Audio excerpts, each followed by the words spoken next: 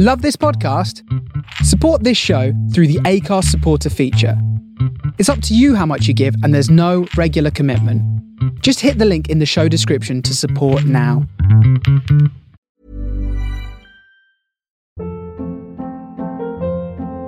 Hold up. What was that? Boring. No flavor. That was as bad as those leftovers you ate all week. Keke Palmer here. And it's time to say hello to something fresh and guilt-free. Hello Fresh. Jazz up dinner with pecan-crusted chicken or garlic butter shrimp scampi. Now that's music to my mouth. Hello Fresh. Let's get this dinner party started. Discover all the delicious possibilities at hellofresh.com.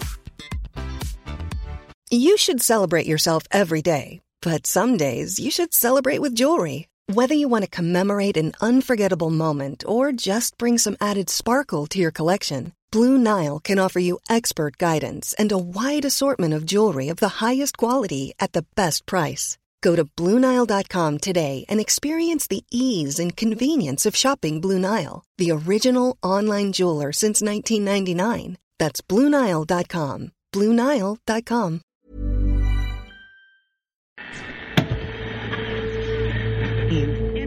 Winter Culture.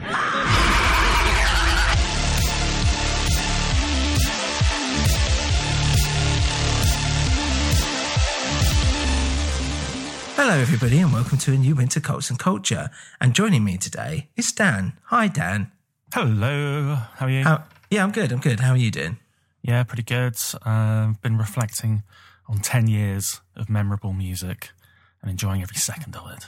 Oh, lovely. Well, you did enjoy every second of it by living through it. I have also been doing the same, and that's because today's subject is the albums of the 2010s. I think it's worth noting that we're not talking about, tracks that we liked, that we thought were the best tracks, if that makes sense, because there's a lot of great singles I would have liked, but we're talking about albums as in a body of work. And I think it's quite, you can't just be like, but that was my favorite track and it was on this album and it's an amazing track and it makes up for all the rest of the filler. It's like, well, no, we're talking about the entirety of the album, how that stands up. Yeah, some people take that approach and frankly, it's amateurish. Amateur hour. Yeah. But here you're getting which we're not. Proper discussion of albums as a consistent body of work with a nice ebb and flow and satisfying from start to finish. Yes, quite. So we're going to go through we picked our top 10 basically, and we're going to go through 10 to 1, I think, and we'll do one each, and just see where we end up, and we'll just like chat about it for a little bit, why it made it onto the list, and what we think. So Dan, do you want to start? Yeah, I'll just add a caveat here that this is a really subjective list. Like, I haven't tried to pick what I think were the best albums on merit, and there's probably loads of albums that I'm aware of actually that I didn't get round to listening to, even though I had 10 years. So this is really just like my favourite albums, and really even like I struggled just to pick 10, and then I've ranked them kind of like probably the ones that I just listen to the most are the ones at the top. Mm-hmm. And I've also only gone for one album per artist, because otherwise there were some that would have just like dominated the whole thing. Yeah. Yeah, well, especially kind of foreshadowing, whatever, who you've picked. I can understand why you've done that. I should say that I have got 2 albums on my list by the same artist for the sheer fact that I was like, I couldn't help it. Yeah. so I just, there's, for me, and again, I feel the same way that it's kind of like, my personal top 10, not necessarily the best, what is critically the best, but what I thought was the best albums of that decade. And, and what I'll do is we'll play a little bit, I think, as well, after we announce which one, so that people can get a taste of what we're talking about. But so good. Cool. I'm looking forward to knowing what you've put, because actually I haven't really got a strong impression of what you might have come up with. Well, get ready for some kind of above mediocre music. Brilliant. Shall I kick off then? Yeah, do it. I've gone with King Buzzo and This Machine Kills Artists as my number 10. So King Buzzo, Buzz Osborne, the leader of the Melvins, releasing his first solo album in 2014. And then a few years later, Dale Crover, the other, the drummer, long-standing member of the Melvins, did a solo album. So both of them did these solo albums. And honestly, both of them, the best Melvins output of the decade, in my opinion. Right. Let's have a little listen. I'm just going to put something in here so that people can have a listen back home to this album. Let's hear my favourite track from the album, Drunken Baby.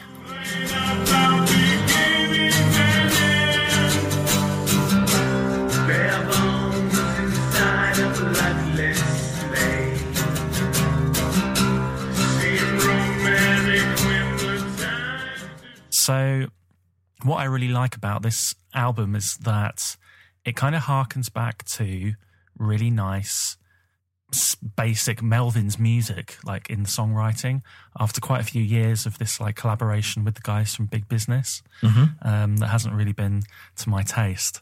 But it's great just hearing it all stripped back, just Buzz and an acoustic guitar.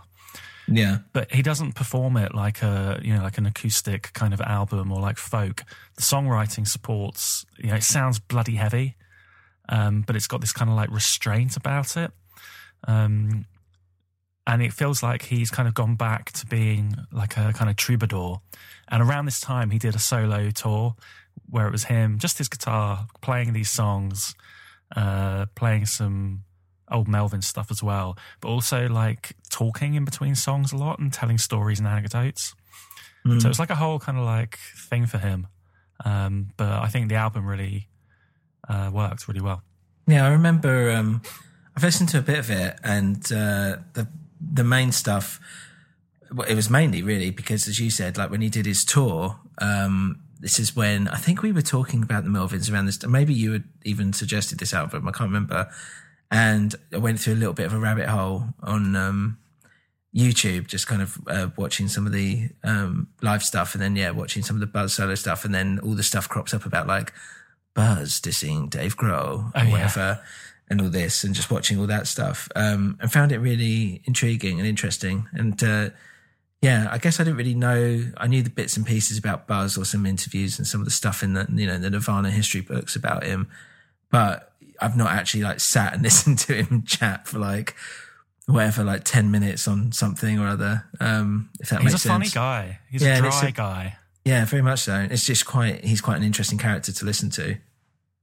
Yeah. So, I mean, you could just sit down and watch like one of the live shows and probably go, that's a really good experience. But so I was surprised actually that, the songs themselves, like there's 17 tracks on this album, actually really hold up really well, without all the banter.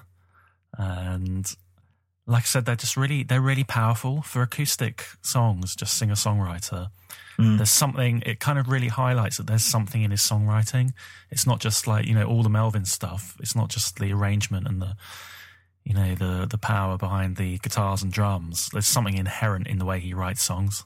Yeah. I haven't given it a proper listen. But I have been intrigued by it. So, number 10 for you? Number 10 for me, and this was probably picking a number 10. It sounds weird, but picking a number 10 was what I struggled the most with. Because there was a whole like slew of albums I liked, but I kept swapping ones in for like number 10 and then out, and then putting another one up and out and putting another one in and out. And I was like, the rest of them, I was kind of like, I'm okay with this. Like 1 to 9, I'm okay with. But this number 10, I was just like, God, there's just so many that just, just kind of so close together for me, if that makes sense. It's hard because you're setting the parameter of like, this is it. This is what's in and this is what's out. Yeah. Like this hasn't made the cut. And it's like, well, I think it should. Yeah. And I might give a few honourable mentions just at the end. what I was kind of toying with. But I'm quite happy with this number 10 decision, which is Washed Out, Within and Without, which was released in 2011. Let's have a listen to it. Let's have a listen.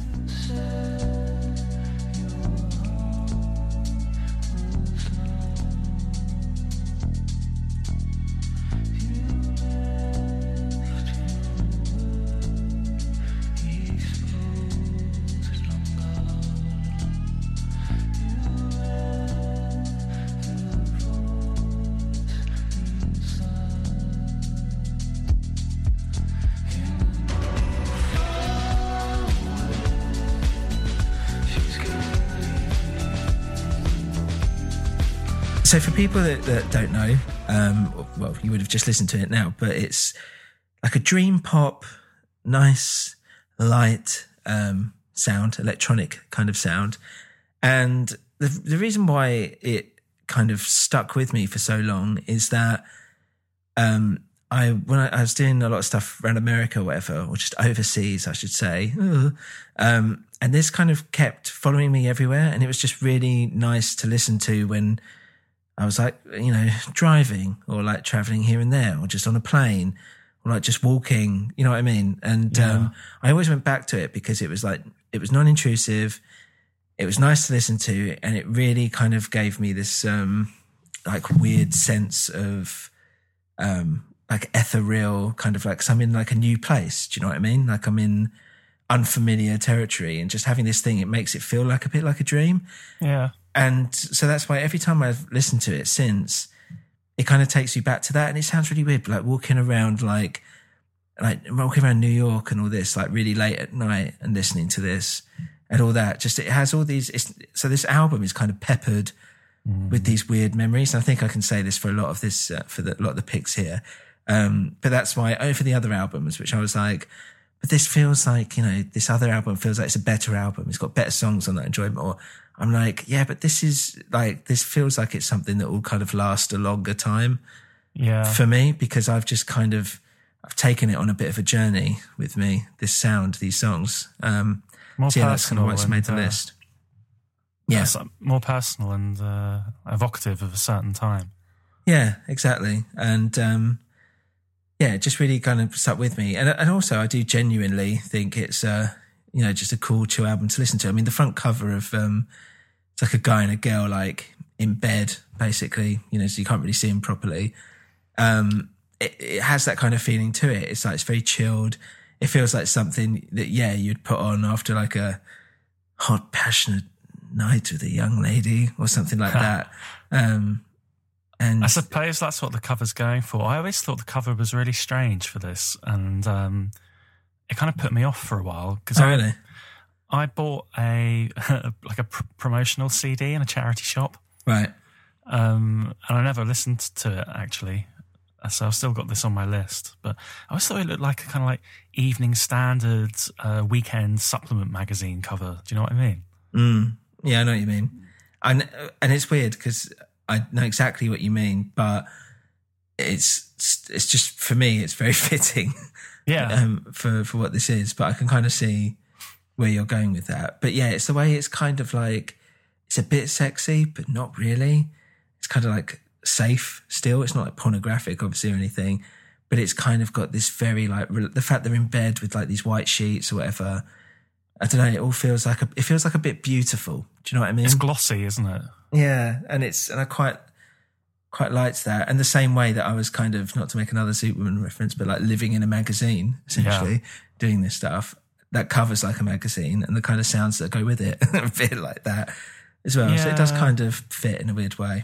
It's that Brian Ferry kind of thing maybe as well, where do you know what I mean? He would kind of emulate these like swish, swanky, high life living kind of, his whole look, and then his album covers, because it was all meant to be like sultry, suave, sexy music.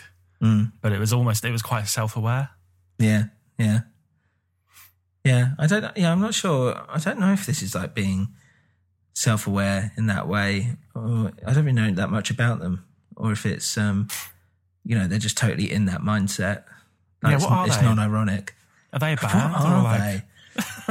What are you? I think it's just one guy. Reveal yourself, one Reveal guy. yourself, man. Chillwave. I suppose it is called Chillwave, isn't it? Yeah. And it's That funny because you were kind of talking thing. about the image. The cover for Within and Without uses an image that also appeared in the May 2011 issue of Cosmopolitan magazine, Hey. accompanying an article titled, "Is this the most satisfying sex position?" Haha. Apparently they got it with the they went to the photographer and used it. Apparently it's just one guy, but I don't know his name or anything like that. Yeah. It doesn't say. It should do, shouldn't it? But I don't know. But yeah, and I think there's a few people that kind of dip in and out with it, like the vocals or whatever and stuff like that. It's a sub pop thing. Oh, here we go. Ernest Weatherly Green Jr. He's 37 years old. Here we go. Born October the 3rd, 1982, to be specific. Bastard. Yeah. Yes, that's Washed Out. Within and Without. Well, I will definitely get round to listening to that. I did try to listen to it a few weeks ago, but at work, and probably put it on, and then someone wandered over and was like, Yeah, I mean, it's quite good background music, to be honest. You know what I mean? It's kind of, you don't have to sit there and be attentive to it or anything. Just let it kind of wash over you. oh, Your innies and your outies. So what's your number 9? I've gone with Beak. Mm-hmm. And I've gone with their album, which it's very difficult to say the title of because it's just 3 kind of, I don't know what the hell they are. Those little arrow things on the keyboard. Basically, it's Right. the third Beak album. Okay. Should we have a little listen? Yeah, sure, why not?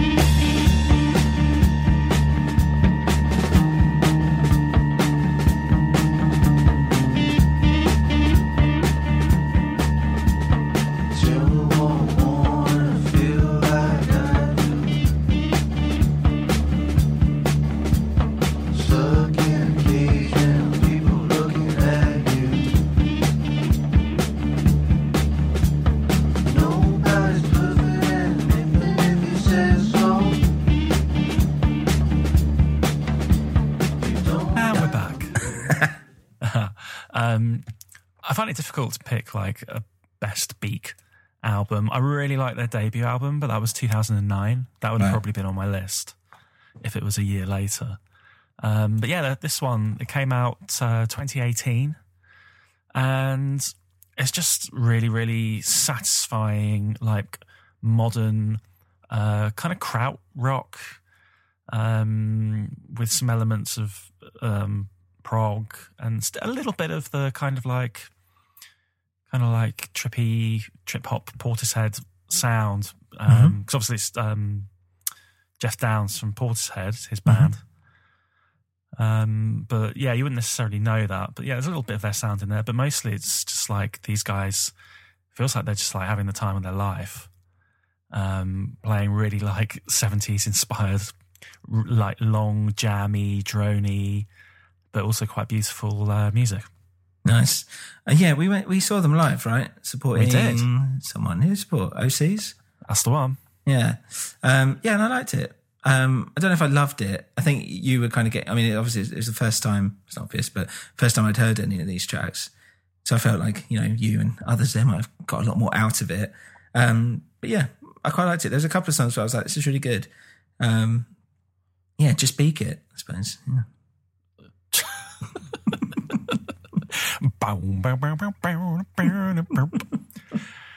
A lot of their songs feel like they're leading up the what do they call it, motoric drum beat. Oh, Lots of vintage synths. we like that. Good standard krautrock stuff, basically. And then you're like, What's the payoff to this? Well, it's one of the greatest bass lines of all time. So. Yeah. Okay, cool. Well, I guess going on to my number 9 is Cloud Nothing's Here and Nowhere Else.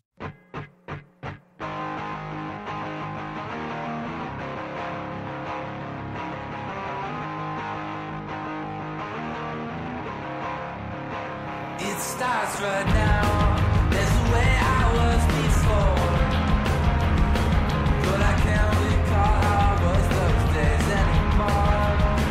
I'm learning how to be here and nowhere else. I focus on what I can do myself. I'm not telling you all I'm going through. I'm not telling you all I'm going through. Not telling you all I'm going through. I feel fine. I'm not telling you all I'm going through. Not telling you all I'm going through.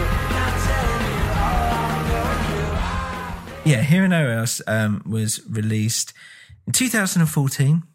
And for people that don't know, I think I've talked about Cloud Nothings a bit before, but for me, they're one of the most grungiest, like post-Nirvana bands that still keep that, still do their own thing, but still keep that energy and stuff, if you know what I mean. And maybe not like on stage, because to be honest, they're like 3 like pretty ugly, geeky guys. Do you know what I mean?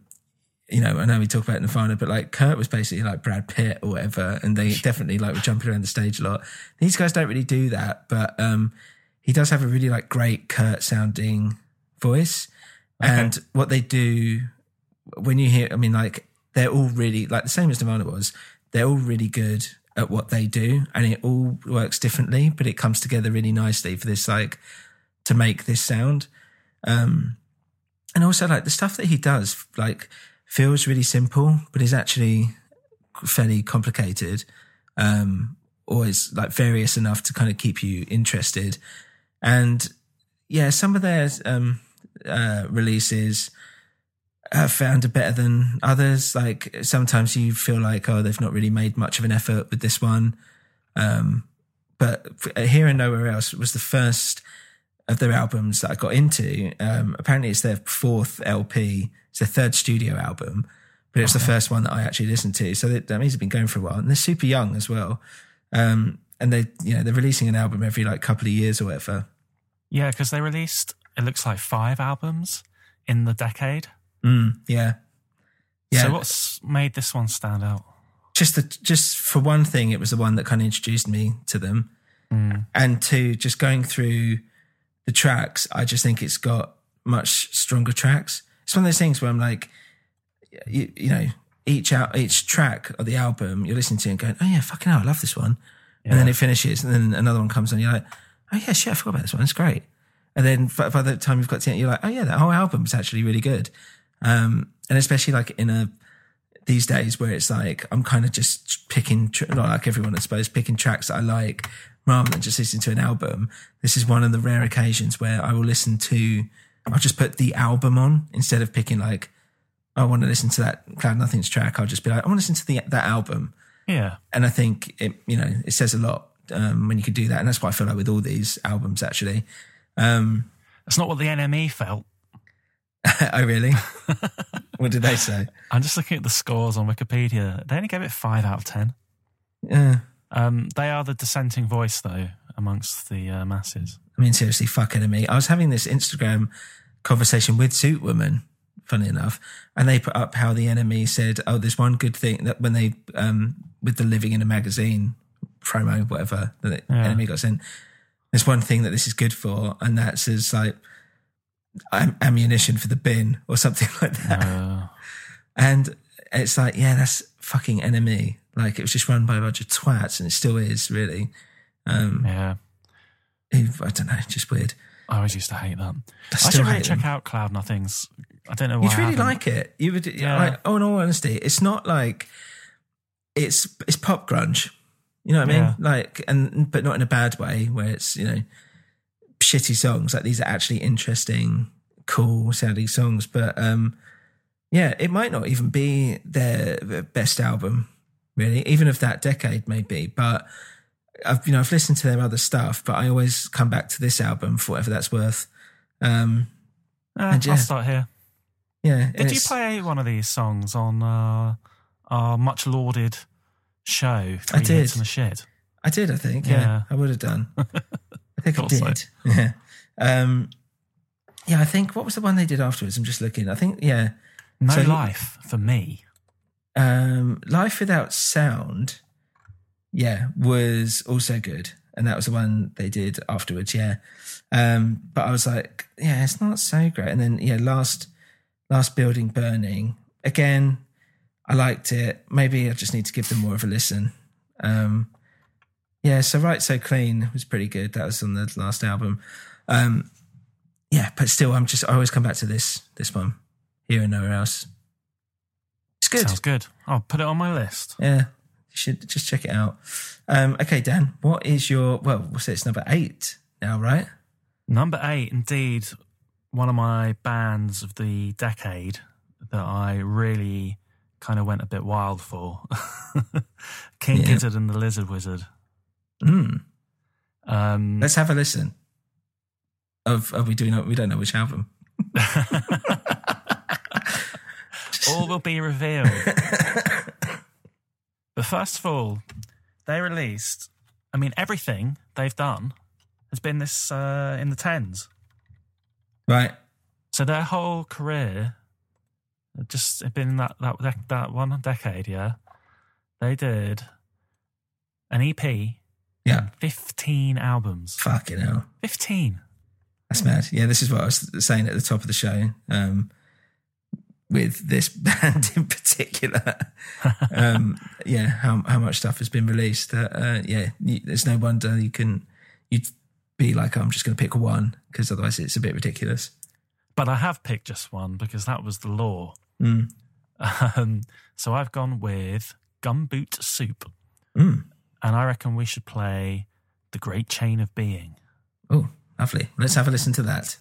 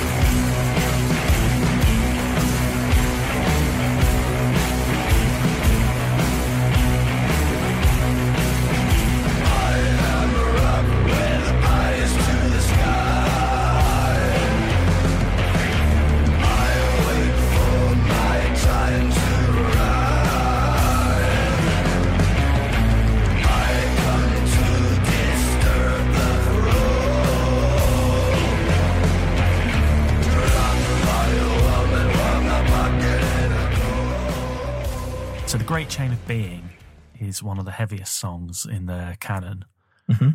It's not really representative of the album as a whole. The reason I've gone with Gumboot Soup was, this was the last album that they released in 2017, which was the year that they had that run of 5 albums in one year. Blimey. And basically Gumboot Soup, it's kind of like a best of that year in a way. Right. It's like you can hear on certain songs that, this was probably from that project and this was from that project. But it's not like they just shoved together all the offcuts. It's almost like they picked a prime cut from each of those albums, or a couple, Yeah. So it really is like, if you want to get a sense of what they were doing in that year, you can listen to like the best of everything all on one album. Wow. What more can you ask for? Exactly. And it's great because it explores, like some of their kind of lighter, acousticy, like 70s jazz vibe, and some of the folk stuff. Like I said, there's like crushing, heavy Great Chain of Being. They let some of the other members of the band write a few songs on this one. Right. And everything's just done with like such a high level of detail, I think, both in terms of like the playing is fantastic. They're really great musicians, but the production's really nice as well. Mm-hmm. To me, you know, when a band goes through so many changes like this and puts on so many hats, you know, and it starts to become a little bit gimmicky. Yeah. Every album, it's like, what are they going to do this time? They're going to do, you know, speed metal. Are they going to do some disco? Yeah. But it doesn't feel tokenistic. It feels like they really love these genres and understand them and respect them. Yeah. So they're writing within them extremely well. Nice. But yeah, I mean, their output, everything they've done in 10 years is really amazing. And, you know, and they've built a huge following. They've got their own record label, and this huge body of work now. But yeah, I mean, like if you were starting out with them tomorrow, I'd go with Gumboot Soup. Yeah, I don't know what I've listened to of them, because Rich recommended, our mutual friend Rich, Richard Keeble, recommended a few, recommended them to me as well around the same time that you did. And I think he made me some kind of playlist or something. Okay. And it was, I think other stuff was kind of mixed in, Hot Snakes and all this stuff. That's no good. That's no good. You need a King Giz. King Giz all the way. Exclusive playlist. Yeah, so I need to, yeah, I kind of touched upon it. It was like, yeah, I like this, but I didn't, again, just one of those things where you're just like, I haven't got time to listen to something new unless you know what I mean? But yeah, the nice thing about like Gumboot Soup, you know, it'll give you the measure of them, but it's like, all the songs are really like super accessible as well. It's not something that takes a long time to get into. Now I'm like, maybe there are albums that are better. There's like a, you know, one consistent sound or one consistent kind of statement, but I don't know. Gumboot Soup's really fun. And it's just, goes down smooth. Ooh, lovely. Like a lovely a lovely mulligatawny. Yeah. Delicious. I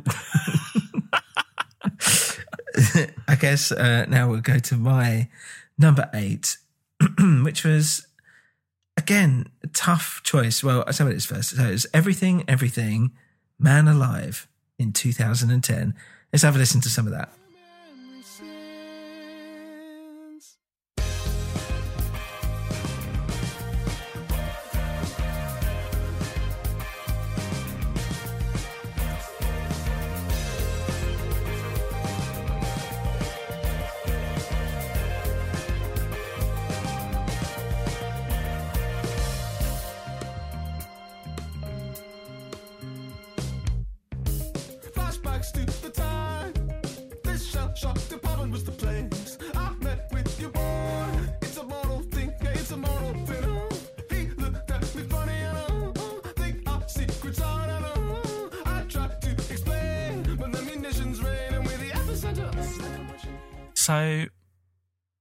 So hang on.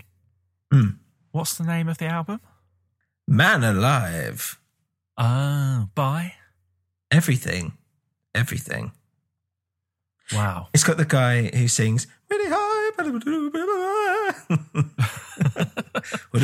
guy from Sparks? No. It was, so this was right, start again.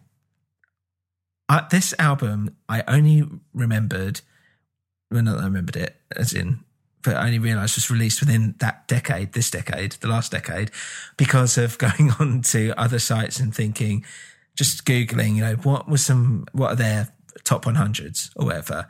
Like, is there something I've missed, basically, that was released that I was like, oh, I didn't realise. Because loads and loads of stuff that I absolutely loved was released in 2009. Okay. And it was really annoying. And then I remember and I saw someone had put this on fairly high and none of the other lists did. I think maybe it's Consequences of Sound. I can't remember. And I was like, fuck, I loved this album. The reason why is I saw them perform at Reading Festival on on the BBC introducing stage, which if people, I don't know if it's still like this anymore, but as soon as you walk in, it's the first stage you see. And literally I was watching them and there was about 6 other people standing around me just watching it. Do you remember the BBC introducing stage at Reading? Yeah. It's just so like, I don't know what it is now. But yeah, it was just like a little, like 10 foot by 10 foot thing as soon as you walked in. And there's a lot of them as well. And I remember thinking, God, they've totally like been squeezed onto this tiny stage. And yeah, I was watching it and I was like, one of the rare times I was like, I'm going to watch the whole thing. I don't know, they are. And there's everything. And then after that, I tried to get some of their singles that they'd released. And then a friend of mine worked at Sony, I think it was. And he was like, oh, do you want to go see it's everything and someone else? And they had like one hit song. They were very 80s. They were a bit like Pet Shop Boys, and I can't for the life of me remember their name. And their album was okay, but it was them and everything with the support act. And I went to all these weird gigs with him. And yeah, and I saw them again. I was like, man, so much better now. Like they feel like so much like in front of a proper audience. Okay. And I saw them a few times since. Oh God, sorry, I'm really going on for ages. Basically, I saw them grow as a band. And then the combination of which was this album, which finally came out, which had obviously a lot of the songs that I'd already been privy to leading up to it. But what was weird is that the songs that I hadn't heard were probably my favorite songs on the album, if that makes sense. Couldn't be better. So yeah, there was one song, for instance, Come Alive, Diana. I don't think I'd heard of before or whatever until this album was released. And I was like, man, this is really great. And the thing was, he has a very unique way of singing, but the songs are like super catchy. And it was kind of as like that kind of, what was it? New rave or whatever, the kind of Klaxons thing. Oh yeah. This was kind of at the end, like it had already reached its crescendo years before this, but this was like coming out of that. Like, this is becoming something else. And this is kind of where you started to get a bit of, Foal's already kind of doing stuff. Metronomy, and things like that. They were starting to come out of that a little bit, and everything was part of that. And they just kind of exploded. And then basically people just got bored, same as I did, of the guy's voice and that sound. And it was like, yeah, okay. So when they released their next album after this, I can't even remember what it's called now, but I remember thinking, all right, yeah, it's the same. There's nothing wrong with it. It wasn't like bad songs, but I was like, yeah, I've heard this though. And I've heard it better. It's like, this is it, really. This is kind of, but then like, what more do you expect? It's kind of, it turns it into a bit of a gimmick, unfortunately. But at the time, this album was great and I listened to it a lot. And when I was listening back to it, recently, I was like, man, these songs are really good. I really enjoy them. Again, it's not going to be for everyone. I think his singing will put off a lot of people. And it was very much of that time, some of the songs. But it was like rotated on my playlist for, I would say, a good like 2 years or something probably. And that's why when I saw it, I was like, man, how did I forget this album? But of course, it's because it was a whole decade ago, wasn't it? Yeah. August 2010. Yeah. So of course I'm going to forget it. But at that time I was like, this is like the album of the year kind of thing. Like nothing's going to touch this, because it was like I'd waited for it for so long. It'd been built up for me personally for ages. Finally gets released. Like they've re-recorded all the songs that they'd done before. They've done it better. But yeah, I'd say check it out because it's quite poppy. So it's very accessible. If you can get on with his voice, which I did, and I actually really liked. It's something a bit different. Man, last time I had that experience was Idlewild's first album. Oh, right, yeah. That like anticipation of like you're seeing the band performing live and you like a few singles are coming out. Yeah. And you're waiting for the album and then you get it and then you're like, wow, there are songs on here that I like even more than the ones that I already knew I loved. Yeah. Well, what was the great thing about Idlewild is that, well, for me personally, as much as I love I Hope It's Important. Yeah. It was 100 Broken Windows that I was like, that it was like in Utero. I don't want to say that because it's probably not the best comparison, but that was like, wow, I thought Hope is Important was better. Yeah. And they went on to make something even better than that, like an epic rock record. Whereas Everything didn't do that. they made an album that you didn't like. It was fine, but the same way Idlewild kind of did the same, but they turned their sound and they kind of made it more kind of less punky but more experimental, and I feel like kind of gave it like a much bigger thing to it, and every song felt like it had its own identity. They made it crunchier as well. Yeah. I realised a few years ago that the producer for that album was Bob Weston. What's he done? He's like Albini's side man. He's in Shellac. Okay. And I think he worked on In Utero. Right. Oh, right. Okay, interesting. Yeah. So maybe it was a good comparison in the end. So anyway, a little diversion there. Yeah, sorry. A little tidbit. Pitchfork Media, Sam, to be provocative, what do you think they gave Man Alive out of 10? I believe it did really well. But Metacritic say a rating of 72 out of 100. Yeah, quite positive. I'm going to say Pitchfork gave it a 4 then. Yeah, 3.8. Right. Oh, man, that's good for me. What did they say? Why do they not like it?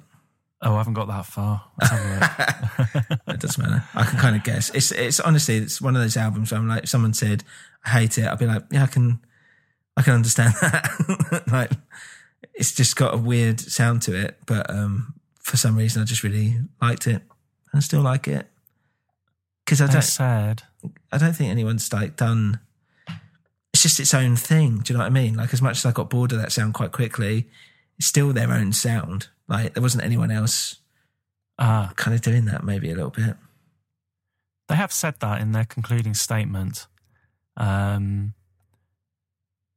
It's a complete mess, but it's certainly their mess. Yeah, I think that's right. I know why they say it's a mess, because it's like, as I said, there's a lot of stuff like thrown at it, and it kind of, but that's what I like about it. You know what I'm like? I like kind of stuff that's, as much as I like, a melody and all this stuff that's like, oh, I didn't expect that. Yeah. Or like, what the hell is this? This is weird. I like that, and that interests me. So, and that's a bit like that, if that makes sense.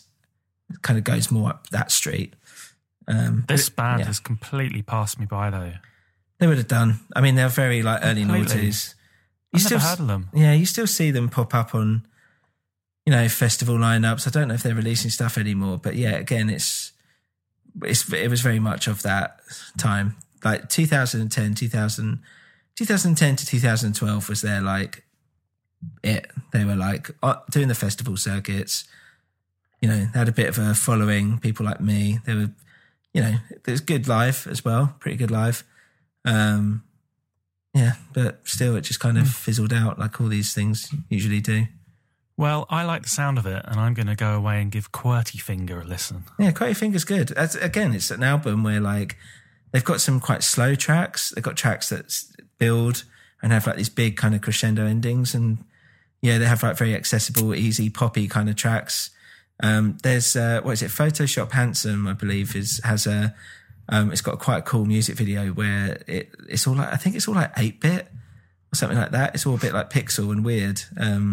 Photoshop Handsome? Handsome, as in to beautiful male. Oh, right. Like Hanson. No, not like Charlie Hanson. It's Charlie Manson's cousin. Yeah. All right. Sorry, we kind of went off on one. This is going to be a long one, isn't it? Do you remember we were working it out time-wise? It was like, let's not go too deep, and we've just totally gone off on one.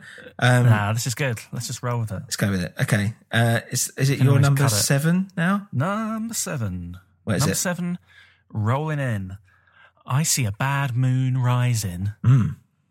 But I also see a moon-shaped pool by Radiohead. Oh, lovely album from 2016. Introduced with the lead-off single "Burn the Witch." This is a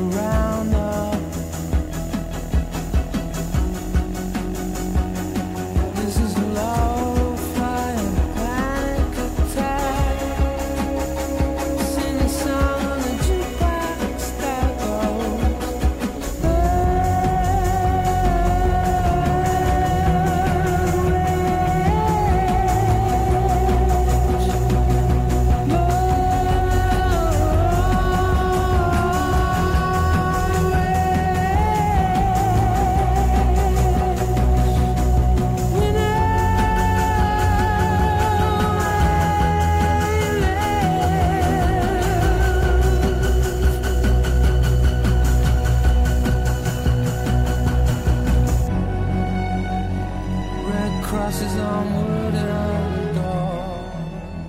Burn the Bitch. This is one of the few albums that I actually know fairly well. Oh, really? Yeah. Is it on your list? It didn't make my list, and to be honest, I forgot about it. I didn't really. It was one of those albums that when you said it, I'm like, oh yeah, that was really good, wasn't it? And I've not put it on. What state of affairs where Radiohead gets overlooked? I know, it really is. Yeah, sorry, go on. Yeah, and I had to think about Radiohead, and I had to think about Tom York and Atoms for Peace as well. Do you remember that side band he had? I do, yeah. And I kind of liked all of it. I liked everything that he had a hand in. I didn't like The King of Limbs that much. That was one of my least favourite. Because that was 2011. And this album, it was just like such a kind of return to... Well, form makes it sound like The King of Limbs was just like terrible. It's not, they intentionally tried something different, and it wasn't to a lot of people's tastes. Yeah. But this was like, this is like a classic Radiohead kind of cozy sound, really. Kind of fan pleasing sound, I think. And it's just really satisfying. It's 11 really good songs. Again, lots of the sort of like emotional and textural tones and changes throughout the album that you'd expect from Radiohead.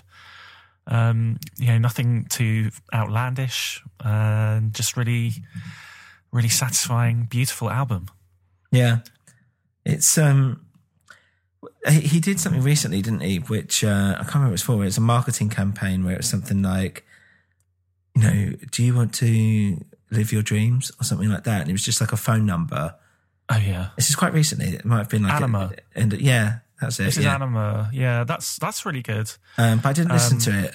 But I just enjoyed that whole marketing campaign. I thought it was great.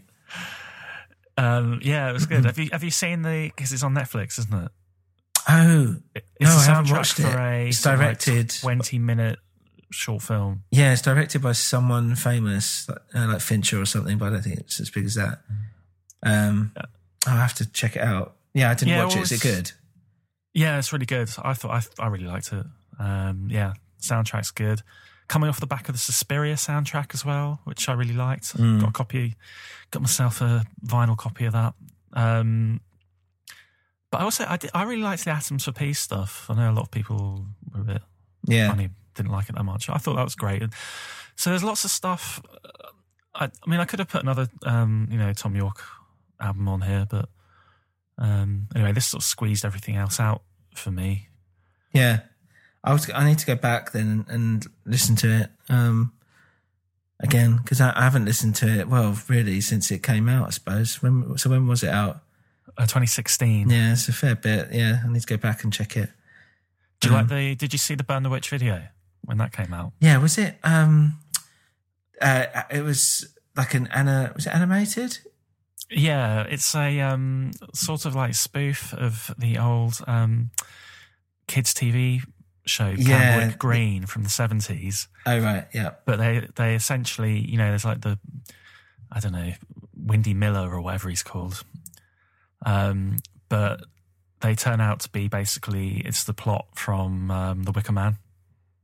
Oh, really? So it's quite subversive, yeah. No, I don't think I've watched the whole thing then. This guy turns up and it's all like, it's all nice, twee 1970s kids thing. And at the end, they like force him into this like structure. Oh, that's brilliant. I'm just perusing through it now. It's literally Wicker Man. Fucking hell. That's really good.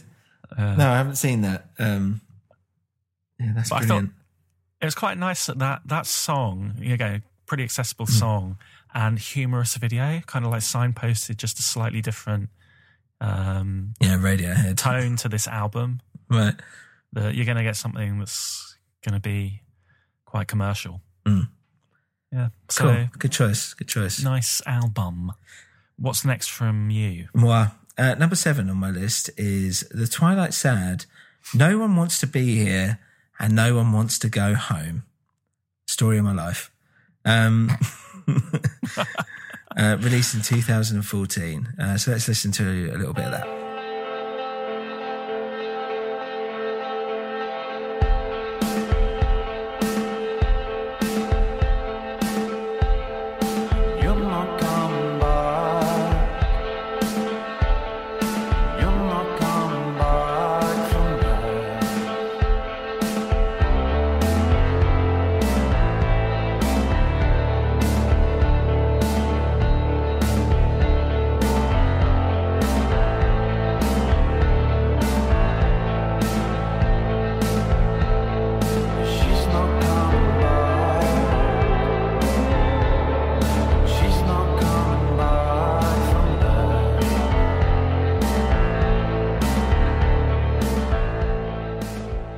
Yeah, Scottish band. I did, so Last January was the song that I played on 3 Hits and a Shit a little while ago that we did. And this is from the album. Again, they've released other albums which are good during the last decade, but same thing that goes for Cloud Nothings really. This, I found on an old Spotify list when I was kind of searching for stuff I was listening to back in the early decade. I found like a couple of other Twilight Sad songs on the Spotify list, but it obviously hadn't clocked with me like properly, if you know what I mean. It was only really with this album that they got on my radar, and specifically with Last January. And then when I listened to the rest, mainly the first half of the album, I was like, this is amazing. Like, it's really melodramatic and epic. And it's funny because recently I saw because I wanted to go see Robert Smith did a thing in London, as in of The Cure, and Twilight Sad were playing, Interpol were playing, they were playing, and I wanted to go, but it was on my daughter's birthday, so I couldn't. Was it like Meltdown? It might have been Meltdown. Yeah. And I was really excited about going because I was just like, man, like, he's chosen my fucking perfect lineup. It's ridiculous. But I couldn't go. And I was listening to an interview with him recently, Robert Smith, and he was basically saying the best band that are around at the moment, the most exciting band, are the Twilight Sad. And I was thinking, well, it's kind of interesting he says that. But now I've listened to them with him in my head, I'm like, it's because now I think about it, they do sound quite a lot like dark Cure songs. Do you know what I mean? Mm-hmm. And, well, not even the dark ones, like some of the lighter ones as well. But I was like, fuck, yeah, they do sound quite Cure-y, actually. And I'd never really thought about that until Robert Smith was like, you know, kind of raising a flag for them. And yeah, so anyway, with this album in particular, it's got some really dark, strong tracks. He's got a great voice, and it's full of full of drama and emotion, and it's all about, you know, just basically being all this melancholic, like, sadness, and like, you know, I can't be who you want me to be, and like unrequited love and depression, and, you know, but again, like, trying to find these little like elements of hope still within that. And yeah, the background of this are these big, like, sweeping guitars, and quite, you know, that's what I liked about Last January, is its weird use of like synths and guitars, which give it quite a ghostly kind of sound, and that kind of runs throughout the whole album. So it's quite a unique listening experience. And there's a couple of tracks which I'm a bit like, hey, like, you know, have to get through these. But the strength of like 80% of the tracks like holds the rest of it up, if that makes sense. So again, it's a bit of a depressing album, but yeah, I really, every time, it's one of those albums where I'm just like, what should I was like, you know, I'm driving or whatever, walking around, I was like, what should I listen to? I tell you what, I could listen to fucking Twilight Sad, and I'll stick the album on. And I get excited about listening to it because I feel like I'm listening to it almost for the first time again every time I listen to it. And I don't understand how that works, but it just does. It's right in your wheelhouse, this kind of thing, isn't it? Yeah, it is. Cracking album cover as well. The artwork's really cool. Yeah, it's cool. So you prefer this to It Won't Be Like This All the Time? Yeah, probably, yeah. Again, it's because there's the rest of their discography is still strong, but to me, I'm just keep comparing it to this album. Yeah. And this album kind of always wins out. So it's not to do a disservice to anything else, but I'm just like, I like the tracks on here more. And when I'm listening to it, I'm like, yeah, that sounds good. And there's still a couple, I can't remember offhand. Still a couple I'm like, okay, yeah, I'll listen to those, fine. But then I'm still in my head making the comparison to the tracks that are on this album. And I'm just like, well, I could listen to that album, or I could just listen to the Twilight Sad album I really like, and which is the same kind of sound, but it's just better. So I'll just do that. Yeah, I'm interested in what they say here, like post-punk revival and indie rock. Oh, okay. I also like the fact the guy like sings with a Scottish accent. So like, and this is totally stupid, but just like singing along with it is actually quite fun. Okay. Because you're like rolling your R's and it's all like, you know, it just sounds a bit different than like an American nasal, snivelly, drivelly tone. It's like this deep Scottish kind of, you know, editor's style singing, like almost a bit Ian Curtis-ish, but like, you know, a bit more professional, let's say, a bit more shine to it. This is your go-to for like post-punk driving karaoke party. Yeah, if I found this on a karaoke machine, I'd be like, hell yeah, I'm playing this.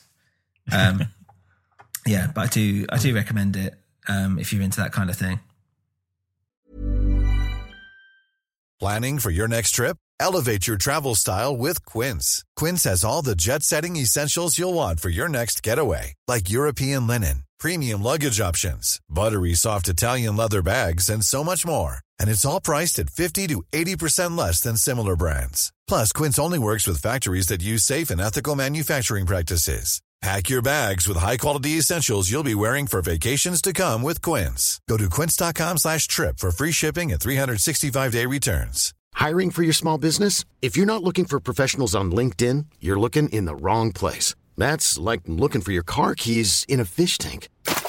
LinkedIn helps you hire professionals you can't find anywhere else, even those who aren't actively searching for a new job but might be open to the perfect role. In a given month, over 70% of LinkedIn users don't even visit other leading job sites. So start looking in the right place. With LinkedIn, you can hire professionals like a professional. Post your free job on linkedin.com/achieve today. Hold up. What was that? Boring. No flavor. That was as bad as those leftovers you ate all week. Keke Palmer here, and it's time to say hello to something fresh and guilt-free. Hello Fresh. Jazz up dinner with pecan-crusted chicken or garlic butter shrimp scampi. Now that's music to my mouth. Hello Fresh. Let's get this dinner party started. Discover all the delicious possibilities at hellofresh.com.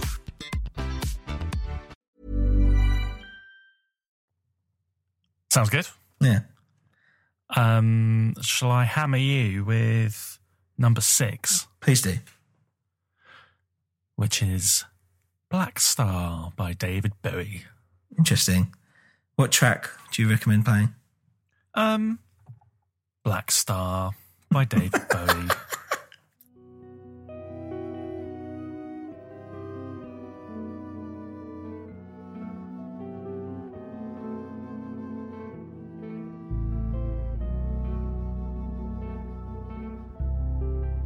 In the villa of our men, in the villa of our men, stands a solitary candle.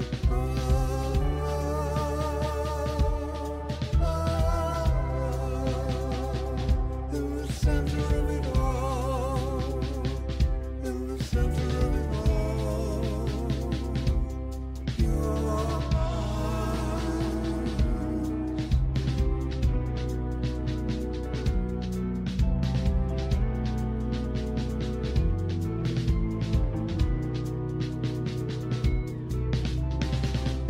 on the day of execution, on the day of execution, only women kneel and smile.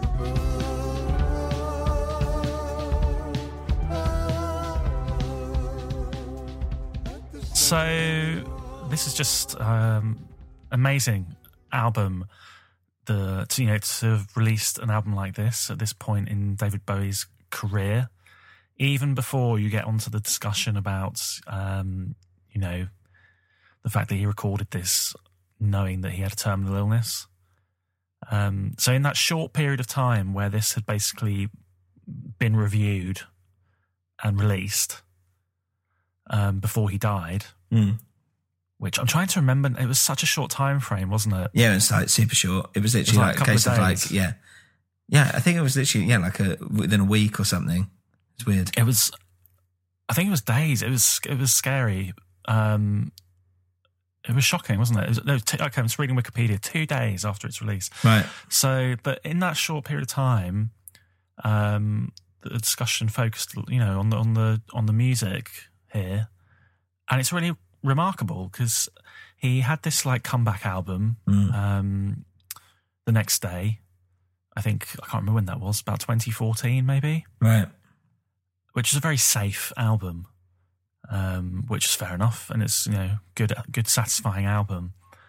And then he's done something completely different here, introducing this kind of like, it's jazz, and the thing is he worked with Donny McCaslin and basically like got him, saxophonist, and his band to be his band for this album. Okay. But it's really modern and introduces sort of like, it's got quite dark sound, this kind of like a fusion kind of jazz sound to it. With his kind of, quite cryptic lyrics, which then obviously, a couple of days later, everyone realised this is all about his impending death. Yeah. And reflecting on concepts of mortality and looking back at his life and his achievements, what will his legacy be? And so it's incredibly emotionally affecting, and a huge, heavyweight piece of work. Yeah, I felt bad because I didn't like it. Outrageous. I remember I listened to, like, pretty much a lot of people must have done, as soon as he died. And I remember thinking, yeah, it's not for me.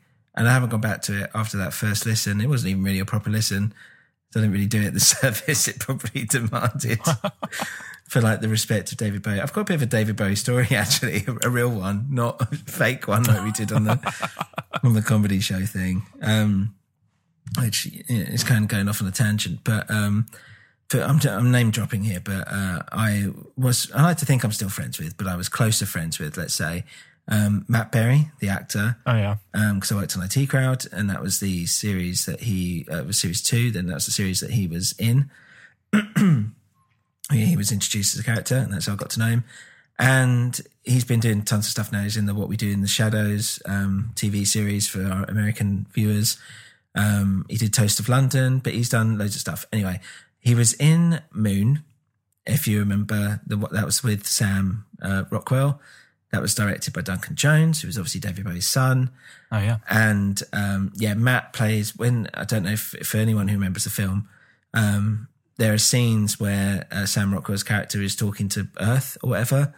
And in it, like on the video screen, that's Matt Berry. And actually, there's another guy in it who's Benny Wong, who I played poker with once, who went on to do, who's in all the Marvel movies now, funny enough. And yeah, it's another name drop. But I was speaking to Matt after that film, and he was saying how, I think he was at the wrap party for the film, and Duncan came up and he was like, "Oh, I've got someone on the phone for you." And he was like, "Hello?" And he was like, "Hello, Matt, this is David Bowie." Or however he speaks. Was this when he was Jimmy, in decline? Not Jimmy Hill. Who I mean? Not Jimmy Hill. Jimmy, he was the one that got done for being a pedo. Jim will fix it. Take your pick. Who was the Jim will fix it guy? Jimmy Savile. I've made him sound a bit like Jimmy Savile. Oh yes. Rather than David Bowie, who's more up here.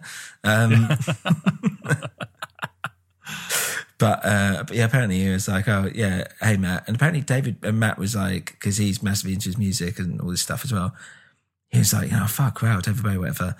And basically David Bowie was banging on the phone telling Matt how much a fan he was of his work, and apparently started doing an impression of him to him. He started doing an impression of Matt Berry to Matt Berry, and Matt was like, "It was the weirdest experience of my life." Wow. That's cool. Yeah, that's quite funny. And I just like, as much as other people talk about, the God that's David Bowie, I like that idea that, he does stuff like that. Do you know what I mean? He's still like a human that watches these kind of things. Well, he did that spot on Extras, didn't he? Yeah, exactly. It was really good. But even that was like a little bit like, I hated Extras. I'm going to be honest. I shouldn't say this so much. in terms of, because I know some of the people involved, whatever, but like Extras was just felt like to me, Ricky Gervais going, I've got famous mates now. Like, oh, and he does this whole thing where he keeps trying to be, his whole shtick from then and still today, even at the Golden Globes, is like, I'm just an everyman who's now rubbing shoulders with all the celebs, but I'm like you, aren't I? But I've made it to this like upper echelon of like celebrities. And I hate that. I hate that so much. And it's just so lame. And I also don't find it particularly funny these days either. It worked in Extras, I think, but I can see that. I didn't like it. You know, now it's become laboured. Yeah, but even at the time I was watching it going, okay, I get it. You can get David Bowie in your episode. Little fat man or whatever. And it's like, yeah, okay, this feels like it's an old 70s sketch. Like it doesn't feel like fresh, and it's because you've basically gone, what can I do with David Bowie? Do you know what I mean? You haven't been like, I've written a sitcom. How can I... And then I'm going to get famous people to play the characters. It's like, right, I can get Samuel L. Jackson. So now I've got to write a scene around Samuel L. Jackson and maybe do something that's a bit, playing on the fact that, oh, look, because he's like black and he gets mistaken for Lawrence Fishburne and all this stuff. I'd make a joke of that. And it's a bit like, all right. Do you know what I mean? It's like, let him have his fun. Fine. Yeah, I can see where you're coming up. And that's what Extras felt like to me. But people be like, no, but it's about the relationship with like, him and that woman and like a fame and all this stuff. It's like, it's not. It's a vehicle for him to show off his mates and, kind of be like, here, I'm bringing all my Hollywood A-listers back to America, back to England for you little people. And of course, he appears on Black Star. He's the subject of the song Lazarus. Are you joking? Yes. A 6-minute epic about how Ricky Gervais killed his career and then re-rose from the dead. Yeah, he didn't kill it. It just dwindled out because it was just, stuff that he's been doing for the past, 15, 20 years now, probably, or something. Sorry. Jesus, went off on one. Sorry, Black Star, David Bowie. This is, I know this, I say this all the time, but this is one where it's worth picking up an LP if you can play a vinyl copy, because it'll force you to actually sit down and listen to it properly and engage with the experience of this album. But there's like a big deal around the packaging of this thing. Do you remember all that? Well, it's just a Black Star, isn't it? Essentially, yeah. It's on first appearances, so it's die cut, So it's black, okay, a black sleeve, and then a star has been cut out of the front. Right, that's so cool. You can see the vinyl inside, and the vinyl's in a transparent Perspex inner sleeve. Right, that's quite funky, isn't it? Yeah, so you take it out, and it's black, and then inside it's black, and then people realised over time. And it took a while for this to come out, but it's white. People noticed if they left it in the sun. Oh, here we go, yeah. It melts. A pattern was emerging. No, there was some sort of like solar sensitive ink. Weird. And people continue to have theories and think they keep finding more and more secret messages and things. And in the end, the artist came out and said, yeah, he'd worked with David Bowie to really think about this. And people think, there's further references to his life and like the whole thing, the music, the lyrics, and the packaging was meant to be this final statement and a sort of love letter to his fans as well. It's quite nice because I suppose it's the idea if you think I've only got so long left, and you've got something like that. That means that there'll be like something, almost like his. How do I put this? As you said, like a bit of a love letter, but the fact that it's like something's fading in over time, it's like he's left you a little present. It's more than the album. It's something. Basically, what I'm saying is that he's doing that, knowing that when he dies, there will still be something there, if that makes sense. That's new. Yeah, it keeps giving and it keeps evolving. That's nice. That's cool if that's actually what it was meant to be. Yeah, and he got to write his own epitaph, essentially. Yeah. Which Such a shame. Who can say that about themselves? Literally one of the coolest fucking dudes ever. All the young dudes. I liked his album Lao. It's good. That's a good one. Anyway, that's Black Star. Black Star. And okay, let's talk about my number 6, which is Wild Beasts' Smother.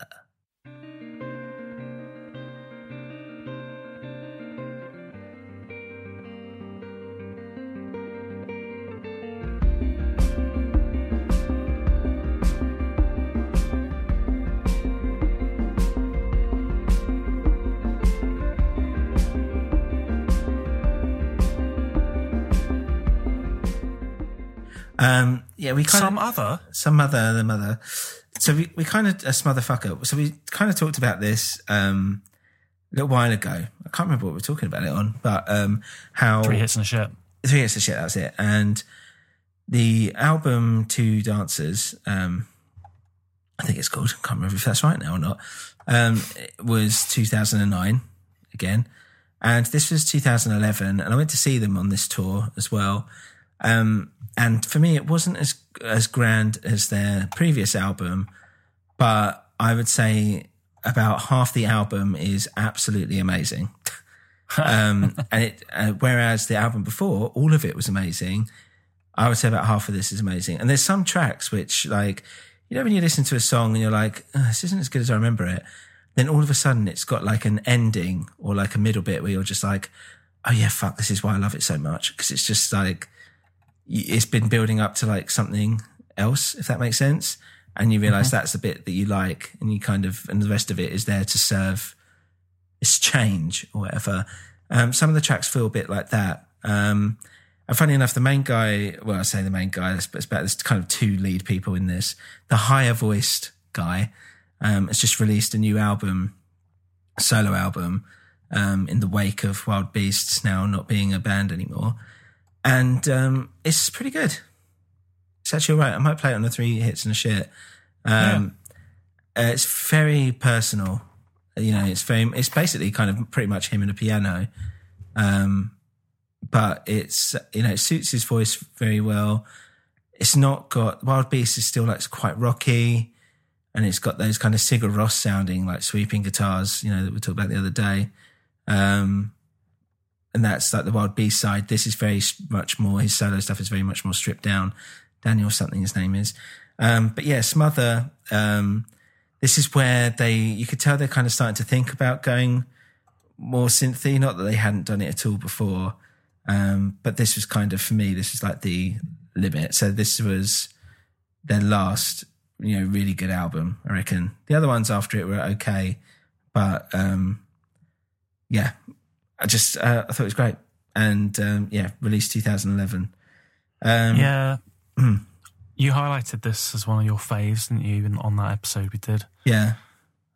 Was this the album then was this, you know, the song you played, was this from this album? No, that was from the album before. But yeah, I mean, there's a couple of songs here which, my God, I'm just like, might be some of the best songs I've ever heard. Like, opening, like Lion's Share kind of gives you a bit of a sense, but it's kind of a bit, you know, epic and a bit dramatic, and they kind of play with that a little bit, be a bit self-aware of it. But songs like Loop the Loop and Reach a Bit Further, every time I hear it, I'm just like, oh my God, I love Wild Beast so much. Like, why were they not like the biggest band in the UK or something? Like, I just don't get it. Like, what were other people listening to that wasn't this? For God's sake. But again, I kind of understand some people don't like some of the, you know, the voices, some of the music, I guess, is a little bit, I mean, it might be a bit too wishy-washy for some people, I don't know. But yeah, really great, strong album, and I highly recommend it. Yeah, that's it. Hayden Thorpe is the guy who's just released his album. I can't remember what it's called or anything, but yeah, if you liked Wild Beasts, then go and check it out. Just Google it. I can't be bothered. I realised I keep getting confused. I keep conflating Wild Beasts and Cloud Nothing. I'm thinking about this band, Wild Nothing. Yeah, I think every time you've mentioned Cloud Nothings to me and Wild Beasts, I've thought of Wild Nothing. Yeah, which is a very different kettle of fish. Yeah. No, sir. No, this is more up the Twilight Sad zone. We're kind of going in that area with this album and Wild Beasts. Gotcha. Yeah. I would recommend checking it out. So as this is an extra long episode, I've split this into 2. So that's it for now. But come back next time to hear our countdown from number 5 to number 1. See ya. And you winter culture.